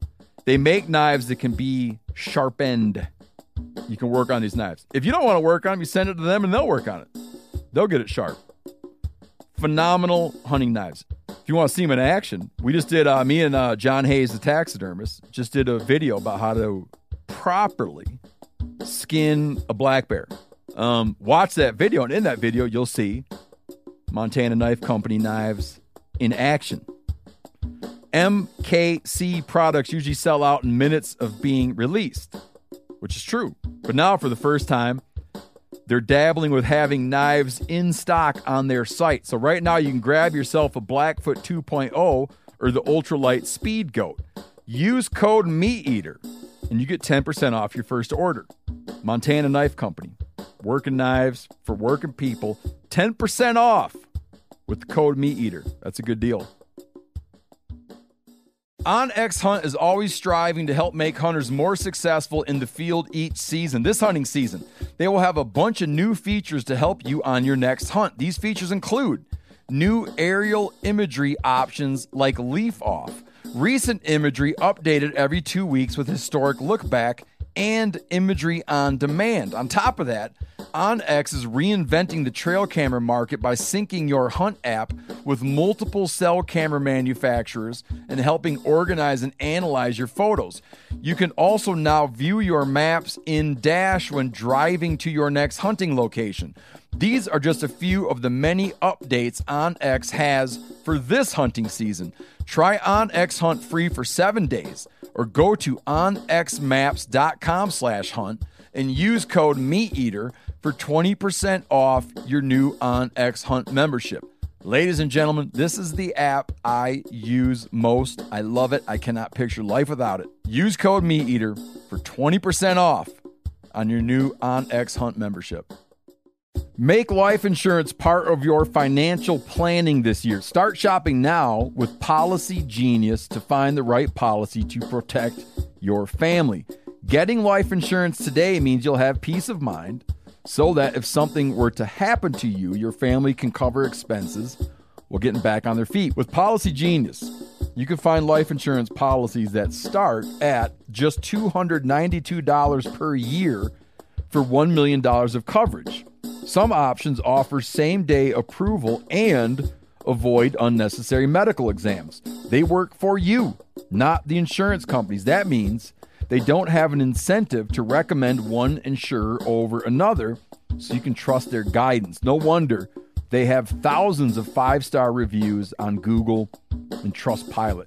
Save time and money and provide your family with a financial safety net using Policy Genius. Head to policygenius.com or click the link in the description to get your free life insurance quotes and see how much you could save. That's policygenius.com. Why do they want that big? Do they butcher those big stingrays, or is that just bycatch? In the Mekong, Amazon's a little bit different. In the Mekong, everything is eaten. Okay. So it doesn't there's nothing that they catch that they don't eat. So yeah, so the stingray would be butchered. The crazy thing about the stingray is that like big, and this is just human, part of it's like human nature. These big fish, people seem to have a reverence for, even if it's not like religious. You're around a fish that big and it's pretty special. And so even though it's not illegal to catch the stingray, people will usually keep it pretty quiet. Yep. And like everything, like catch it at night, it gets butchered and you see it in the market the next morning, but you don't actually, it was really hard to get information about that fish. Got it. Like there's a sort of tacit acknowledgement that it's like you probably shouldn't have cut that one up. Yeah. But like for my work, I get it. I work pretty much exclusively with fishermen who are fishing for food. So, I mean, that's one of the reasons we compensate the fishermen is because otherwise, why would they want to work with us? You know. In Guyana, there's red-tailed catfish. Yeah, red-tails. Yeah. A couple times when I've been down there, like they'll kill that one and cook it. Yeah. The cerubies they'll kill and cook. But then there's one, I wish you might know the name of it. There's a big dark one they call toro. Jiao. It's like that's it. Jiao. I forgot the other name. They thought maybe I would know it as toro, which is like from Spanish infusion. Jiao. Mm-hmm. They don't kill that one. Yeah. They're like these when we hooked one of those, it was just kind of no. Yeah, those are cool fish. They didn't want that one killed. Yeah, huh. They're like more rare. Yeah. So maybe there's it was just kind of like we had all kinds of other fish. Yeah, they were just sort of like no, that's not one to. I mean, this thing was enormous. Yeah, I mean, or maybe they don't taste good. I don't know. Well, I don't know. Yeah. They just kind of had a different. There's like a language barrier, so you can't really establish what it is. But there was that was something. It was kind of like the same way. I don't want to use the word taboo. There's just things that would seem edible that they don't eat. The same way if you were walking around here and someone's like, "Why are you not eating that dog?" You'd be like, how do I even explain why we're not eating that dog? Yeah. You know, with this big ass catfish, that's just not. Yeah. Well, and you bring it up like in Cambodia, there's the same feeling. So people feel like if they kill a giant catfish, and it's a Mekong giant catfish, it's one species. Mm. There's a belief that if they kill it, they'll get bad luck. And like it kind of is self-fulfilling. I've seen it a lot of times. Someone will catch one and then within like a week they'll have a death in the family or something really bad will happen. And it's hard, it doesn't seem like that would really be actual bad luck, but they always associate if they actually do keep one of those fish, sure, they always find something. You're inviting trouble. Yeah, and they like recognize that. And so we've actually started to see the fishermen in Cambodia, just with that one species, they'll release them on their own. So what could you say is true? Is it always a different culprit, or if globally we're imperiling or globally we're damaging and potentially losing giant freshwater fish, is it just like a different enemy in every ecosystem, or are there general truths? It's mainly dams. Really? So yeah, that because like overfishing very rarely causes extinctions. So you could get the population down really low, but with fish at least, it's very rare that you could like catch the last ones. Yeah. It's just hard, like these big systems. So fishing is usually not the culprit in terms of extinction. It's usually something that changes. It can drive scarcity, but Yeah. it doesn't drive like the disappearance. Yep, And yep. so like with dams, it's blocking spawning habitat, changes water temperature, messes up their spawning queues. So you see this like the Chinese paddlefish, which is a fish that could get up to like 20 feet long, just went extinct like 2 years ago. Oh, it did? Because of I didn't know that. Three Gorges. I mean, I didn't dam. know about the damn fish, but Yeah, really? yeah. So tell me about that fish then. So Chinese paddlefish, one of two species of. Have you ever seen an American paddlefish? Oh, yeah. Yeah, so they're cool, right? Yeah. I mean, so Chinese paddlefish was a predator. American paddlefish are like filter feeders. Yep. When they open up their mouths, it looks like a basking shark or something. Yeah. The Chinese paddlefish was a predator, more like a billfish, and it had like a sharp paddle, and it would use that paddle to hunt. And it was actually going after catfish and whatever else. Yeah, probably, carp, catfish, probably. And Yeah. Grew to 20 feet long. yeah, No kidding. yeah. But the last one that was seen was like early 2000s. So when they built that big ass dam. They built two big dams, Gazuba and Three Gorges. Three Yeah. Gorges is the really big one. And those dams just made it impossible for the paddlefish to survive, to spawn. It must have blocked they couldn't access where they needed to spawn anymore. And Did someone point out this is a question I've had about the dams we've done on the dams we've done on the Columbia system and others, where was there someone that said, if you do that, that fish will be gone? Was that a known thing? I don't know. I wonder what people knew 100 years ago. We know that now. But, Sure. I mean, No, I'm talking like Three Gorges. Well, no, I've asked that question many times around salmon. There was always a way that it was probably in people's back of the head. There's always a way people felt they could explain away ways in which it wasn't the end of salmon, Yeah. because it was going to be ladder, whatever. There was no one saying like, and yes, this will be the end of king salmon, or and yes, this will be the end of that run. They didn't put it like it wasn't laid out like that sort of arrangement. Yeah, maybe it never is. Yeah, We used to have king salmon in Nevada, believe it or not. Oh, no, I didn't know that. Yeah, we used to have runs that came all the way up the Snake. Yeah, but with these newer dams in China, It's was just it like known that that they would blink this fish out? the biologists know, Yeah, but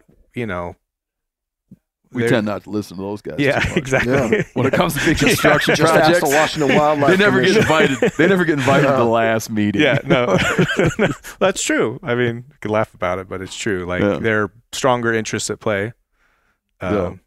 But on the Mekong, this happened on the Columbia too. It's like what you really want. So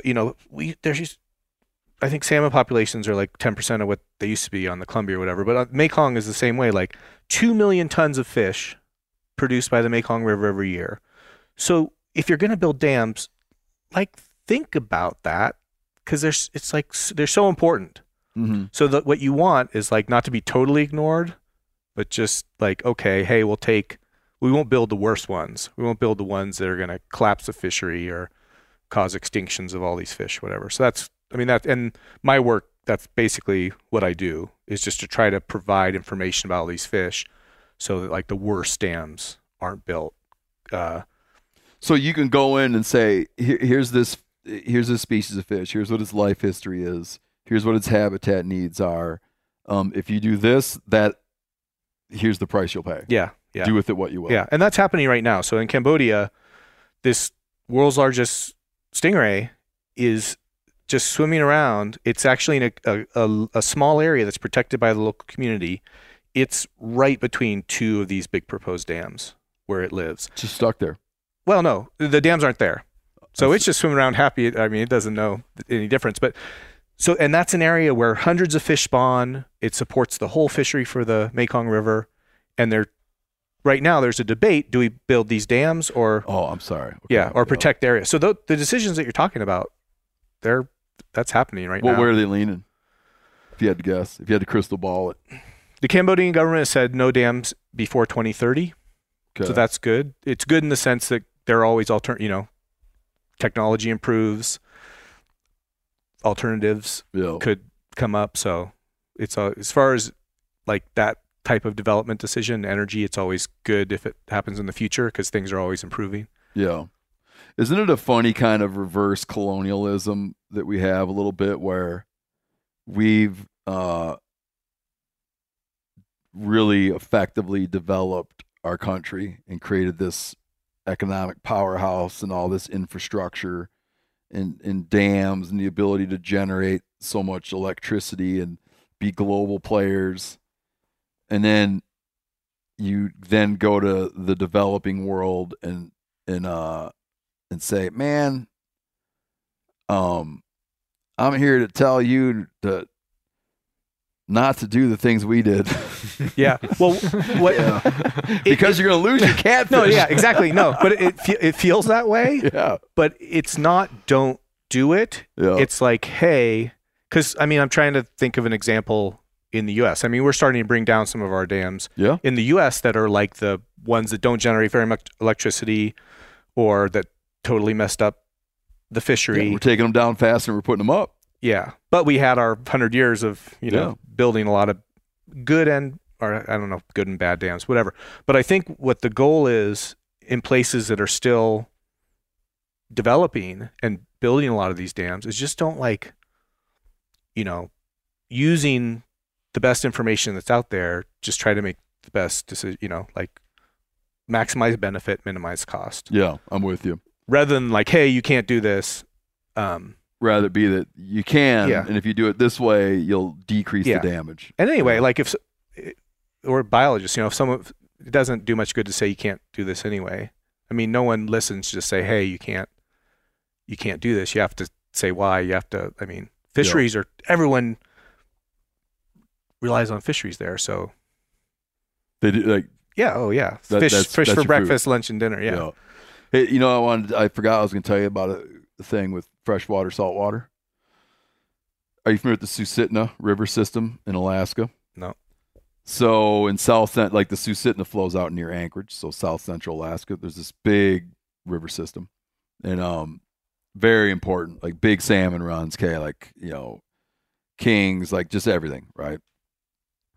I realize I don't know if that river gets sockeyes.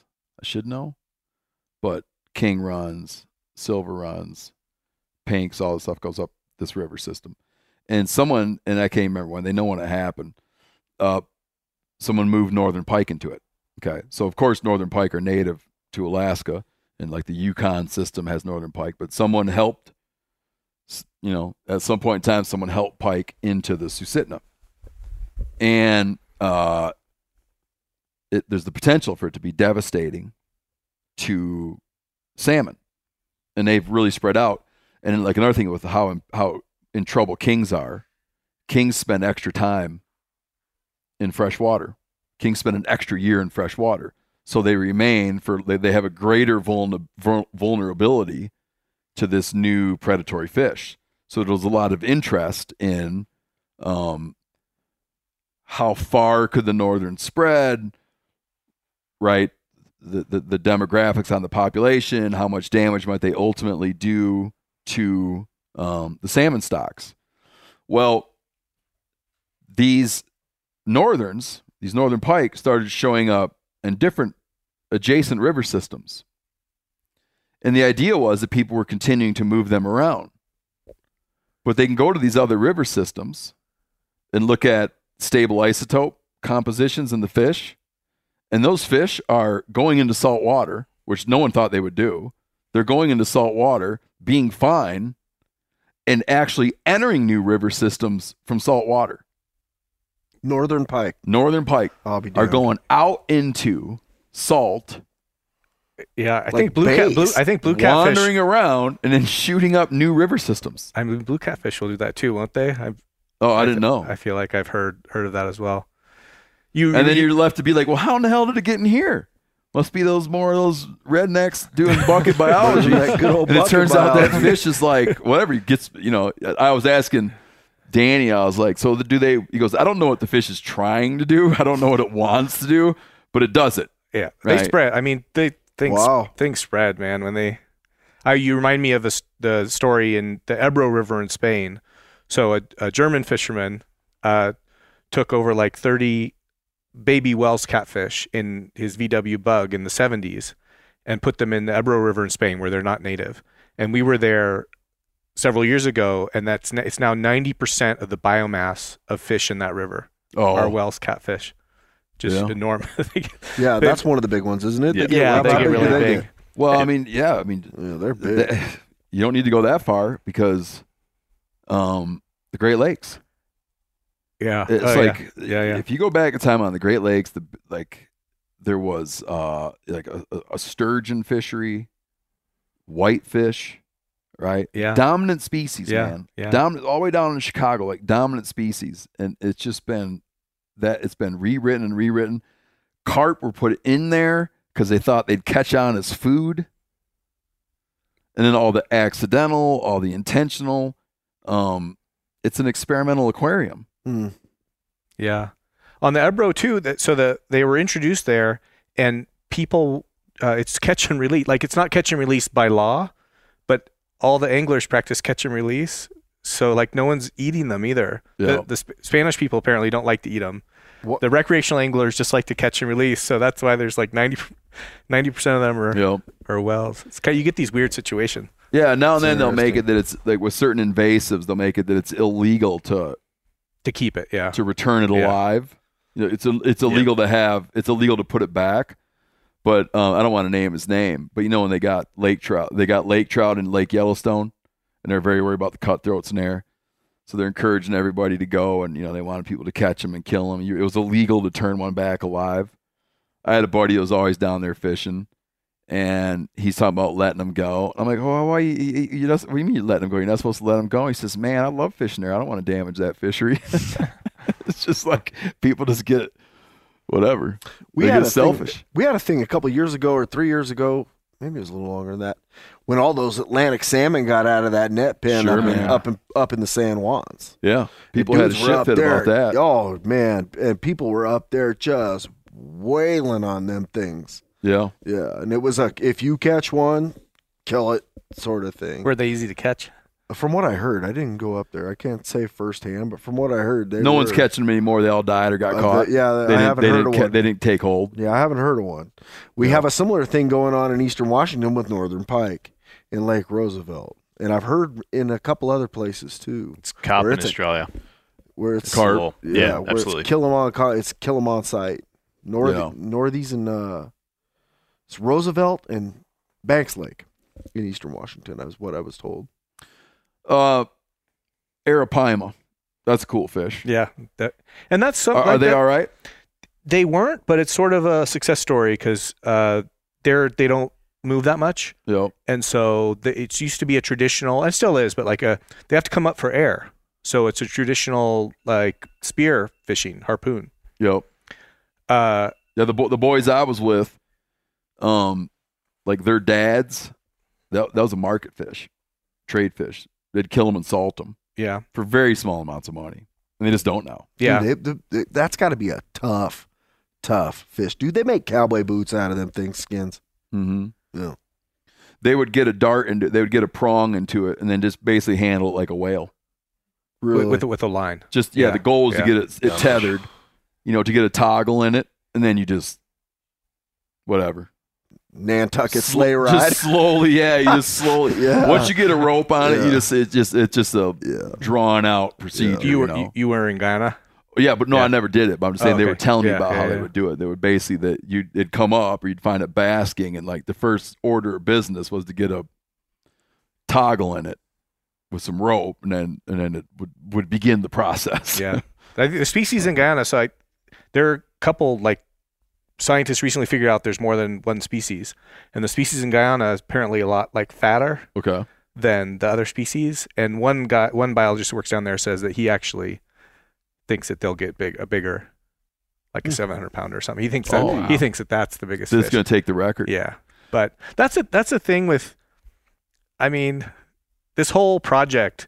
I always assume like there are no rule. Like you could fish. The fish can be caught. However, like the only thing is like, okay, where was it caught? How big was it? I always assumed that I would hear from people, biologists and fishermen all over the world, with stories of bigger fish. Like I didn't think it was going to be me going out and trying to gather information. And I thought, logging the fish. yeah, I thought there would just be, fishermen like talking about catching big fish. I thought that it would be like reported, but there just aren't. They just don't get that big. Remind me again right now, the current freshwater record is 661 pounds. you know what you ought to do, man? Why don't you just get like a little pot of money and start like a global derby? Yeah. So with Stingray, we're like, I'm 99% sure that they get up to maybe 1,000 pounds. So it's just what we were able to record. Yeah. And luckily able to like tag, and now we're getting information about it. But I'm pretty sure that they get a lot bigger. What are the chances the one that we found is the single biggest fish? It's not. So No. Yeah. There's no one. Well, no, that's not true. Yeah. Yeah. Are most of the biggest fish females that you're seeing? Yeah. Or? The Okay. stingrays. Yeah. And apparently that's the same with marlin as well. Yeah. Yeah. Okay. The biggest stingrays are females. Interesting. Yeah. They typically anchor themselves to the bottom as well. When you're fishing for them. Yeah. Yeah. So you hook into one and it'll go down to the bottom, and basically fishing for it is trying to get it off the bottom. Yep. And then it also weighs 600 pounds. But There've been many times where we nearly cut a snag, and it turned out to be a stingray. yeah, I've had both Yeah. where I thought it was a snag and it was a stingray. Yeah. Yeah. It's always cool when you Yes. you just have something that's you just cussing and then it starts to move. Yeah. Dragging the boat. Yep. You don't think there's a great big white sturgeon up there, landlocked up there in the I'm gonna go. up in the snake somewhere? I'm curious. Yeah. Yeah. The global big fish derby, Dude, man. my money, and I'm biased, but my money's on a good old American white sturgeon. Yeah, I feel it. Because I'm a good American. Well, the other thing is too is all these records and stuff. Like if you start a derby, then you have to have rules. Yeah, why don't we talk Well, to we the talked IGFA about that? Talk about that. Lord hope The right guy- a bloodsucker doesn't latch on to your world record sturgeon. No, Yeah. but so Heaven forbid there's a lamprey on it. IGFA, all of the records, so they're much smaller than like the largest documented fish. Oh yeah. Yeah. So like You know, with like, stingray, you know, I the don't- biggest, the biggest white-tailed deer. yeah. He wasn't killed by a hunter. Yeah. And so IGFA That's a record good for point, man. giant catfish, stingray, arapaima, it's all much smaller than Oh sure. the largest fish because you have to follow all the rules. So Oh yeah, it's just way different. Yeah. Yeah. Like the biggest whatever, it's like it wound up being that it just washed up on the beach one day, yeah. dead or whatever. You know. Which from a like biology perspective is fascinating. So like that's Yeah. You're okay. for by it. for my work I include that, but Yeah. it wouldn't work for a derby. So your book came out when? Book was published April 25th. How's it been going? It's been fun. Good, yeah. Did It's you do any great. Did you book events? Yeah, still doing them. Yeah. It's been great. It took over 10 years to write. Did So you it write was, it? Really? it wasn't a Well, quick 10 years ago, did you know you were writing it? 10 years ago, I knew I was interested. Yeah, I worked with Stefan Lovgren, who's a writer with National Geographic, and we've worked together forever. And so we wrote the proposal in 2011 and then spent the last 10 years just traveling around and gathering information. But here, was the publisher ever kind of be like, hey, what happened to the book? There were a couple publishers. Oh, okay. I got it. Yeah. So, but it wound up landing with University of Nevada Press, which is where I work. Yeah. which is where you work. Yeah. That's great. So it all worked out in the end. And we didn't know. I mean, started out asking what question is, what fish is the world's largest? And Yeah. it wasn't until this last year that we found a larger one. So Yo. But like I said, there's a question mark that lingers over. oh yeah, there always will be. And Yeah. it's what I'm gonna, it's what I do. So I'm going to keep working on it. But if you, let me ask you this: if you had, and you kind of answered it, but if you had to guess, if you had to guess, do you think the record will stay with that stingray species, or do you think that, or do you got a feeling like the catfish is going to blow it away, or what? I want the record to be broken, like, because that means the fish are healthy. But are you betting on the stingrays, or are you betting on some other thing? Like, just from your hunch, right? Come on. Like, Tommy's betting on white sturgeon. I'm betting on white sturgeon. I'm going all in. Yeah, I mean, I think it's the stingray, but you do. So there's these stories from way back when of much bigger fish. Dude. Yeah, divers from Bonneville Dam coming up with these stories of these dudes. These 20-foot sturgeon is big around as VW bugs. I grew up with those stories, man. Well, and those big catfish eating people. Yeah. Mm-hmm. Yeah, or like Loch Ness Monster. Come on, don't be come on. But I'm saying if any, like, you hear so many stories. Yeah. When those stories turn out to be true, maybe not Loch Ness Monster, but whatever, like, that's good. Like, that's interesting. It very, very rarely turns out that those stories are true, but yeah. I hope someone catches a bigger fish next year. It's like, if you've been to the Mekong, millions of people fish in that river. You would never believe in a million years that the largest fish could occur there because of the amount of fishing and other stuff that's going on there. Yeah. So the fact that it's still there is great. I hope there's a bigger fish out there. I hope the Arapaima in South America, I hope they catch a 700-pounder next year. So I got one last question for you before plugging your book again. If you go to the Mekong River and I take a crawler, leaf worm, put it on a hook, flick it out, am I probably going to get hit fast? No. Oh, I'm not? No. In the Amazon. I don't mean by the giant catfish. I mean just a hit in general. No. So really? Yeah. So you can drown a worm and not get a hit. There's so many people fishing. Yeah. So, like, I went on the river one day, and for like 5 miles, I counted 1,000 nets. Oh. Yeah. So that's what I'm saying about how it's incredible that these fish are still. They got a piranha type species there? No. They So don't have piranha? yeah. South America, it's still. I mean, they have. I forget what that species with the piranha. Like, if you try fishing in South America, like, piranha in a second has been my experience. Sure. Yeah. You throw that bait out there, you're going to get a hit. Yeah. Because in South America, in a lot of places, people are still selective about what fish they're eating. They want a big fish, certain kinds of fish. Yeah. In Mekong, it's like, I mean, you catch a fish like that, that's food. I was in the Philippines one time, and we were at a fish market, and I was expressing to the person I was with that, like, how could all the fish in the fish market be so small? Meaning, I mean, it's all fish the size of your finger, right? And squid. And he said, yeah, it's like this. He goes, then you'll come in here tomorrow and there'll be a 40-foot whale shark laying there. He goes, it's just what gets caught, man. He's like, it's what gets caught. Wow. If it gets caught, it's going to be here in this fish market. Yeah. Selectivity is. We work a lot with local people fishing, and we monitor. For the last 3 years, we've recorded every single thing that they catch in their fish trap. And these fish traps, so it's an arrow-shaped trap made out of bamboo that can be like 1 kilometer long. So do you know, like a fyke net? Yep. So it's a big wall with an arrow. So the fish get, like, they hit the wall, they swim along. It's aimed downstream. It's in the lake. Oh, I'm sorry. So Okay, but the lake drains. So the fish have to move as the lake drains. And they catch like 120 different kinds of fish, and each trap, they're like 10,000 of these traps. Each trap catches a ton of fish a year.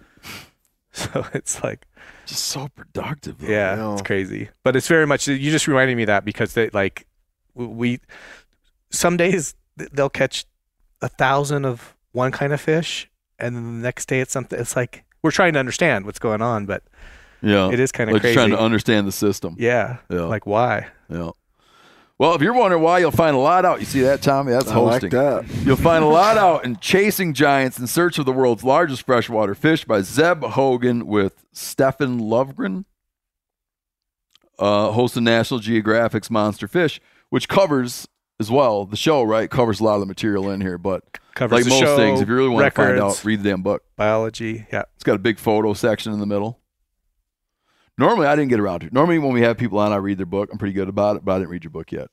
I just wanted to tell you so you didn't have to think. Now you have a copy. I don't want you to talk to someone later and be like, that son of a bitch never even read the book. I could tell. I'm just telling you I never read the book.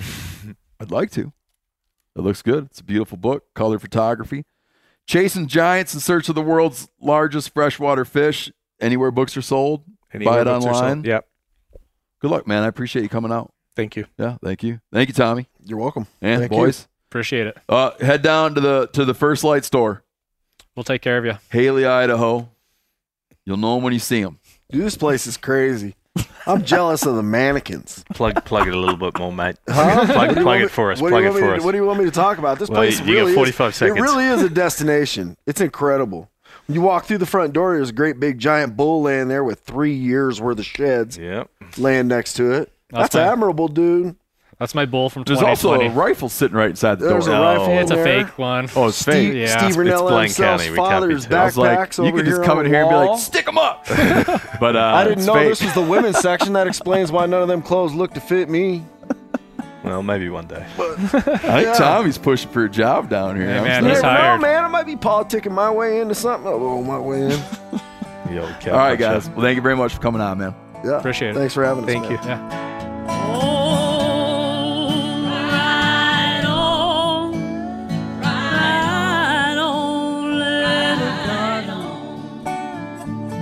I wanna see your gray hair shine like silver in the sun. Ride on, my long sweetheart. We're done beat this damn horse to death. So take a new one and ride on. We're done beat this damn horse to death. So take your new one and ride on.